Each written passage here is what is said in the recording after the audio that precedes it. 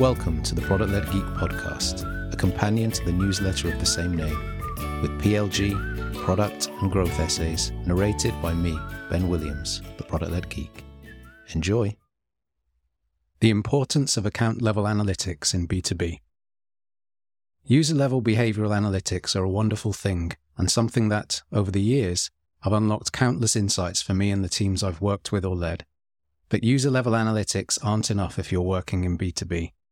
Insights from user-level analytics still matter in B2B, of course, but alone, and without account-level context, they fall short. That's because, in B2B, every user event happens in the context of a team, workspace, company, or account. People, users, work together in a team.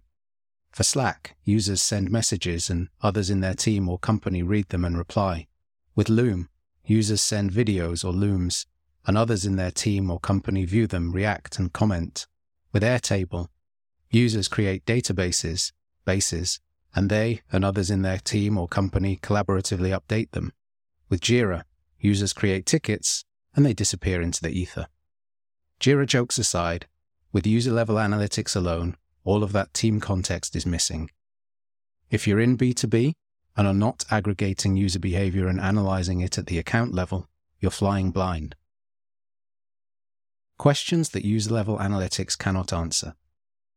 Think about questions such as these. How many teams or companies have adopted and are still using our new feature? Has this account reached this important usage milestone? When did they do that?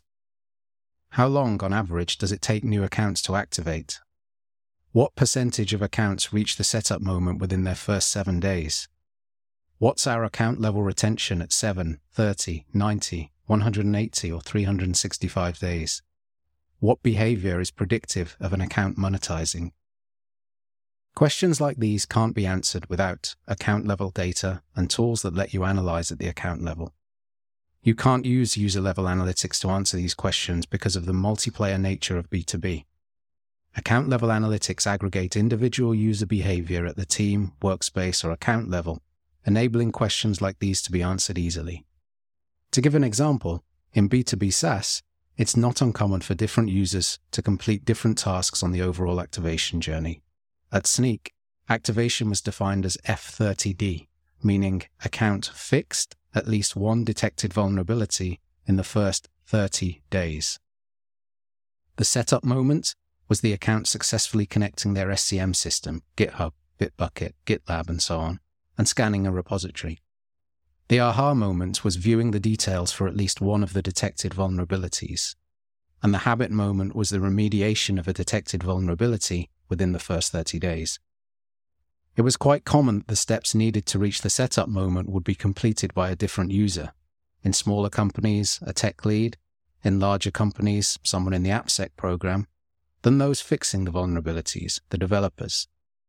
Let's say you then want to build an activation funnel that answers the question, how many new accounts in the last 90 days reach setup, aha, and habit moments?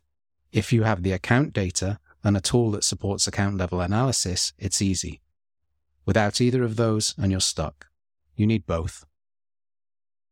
Grouping user-level analytics by account is not the same. Grouping user-level analytics by account is complementary, not a replacement for true account-level analytics.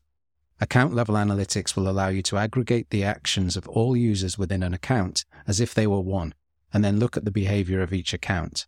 As an example, a Loom product team might ask, what is the 12-week retention of new teams, where the retention event is defined as recording and sharing a new Loom? How are we improving this over time? They'd need account-level analytics for this. Grouping user-level analytics by account or workspace would allow them to look at the user retention for each individual account. But it's still user retention, not account-level retention. You can ask and answer more questions when you have both user and account-level perspectives. The Loom product team might ask, in accounts where 12-week retention is less than 20%, what percentage of users are creating Looms each week? What about accounts where 12-week retention is more than 60%? What are users doing differently in these two cohorts of accounts? In B2B, ensure you are tracking primary KPIs at the account level that include sign-ups, activation, setup, aha, and habit moments, engagement, Monetization. Optimizing for these at the user level usually isn't appropriate in B2B. Yes, you can and should still track user signups, but what's really important for your business and sales opportunity pipeline is how many distinct teams or companies have signed up and reached significant product milestones such as team habit formation. Yes, you can and should still track the breadth and depth of user engagement, but you won't understand if what you're seeing is good or bad without knowing how those users are distributed across accounts. Consider this simple, completely hypothetical example. Loom has 1 million users, split across 10,000 paying companies. 80% of users are active in the product, as measured by weekly creating users, WCU. So 800,000 WCU. Is this a good situation for Loom? Loom can't know the answer to that question without the account-level perspective of something like weekly creating teams, or WCT. 800,000 WCU and 9,000 WCT tells a very different story to 800,000 WCU and 1,000 WCT. Only 10% of paying companies are active in the latter, more doom than Loom.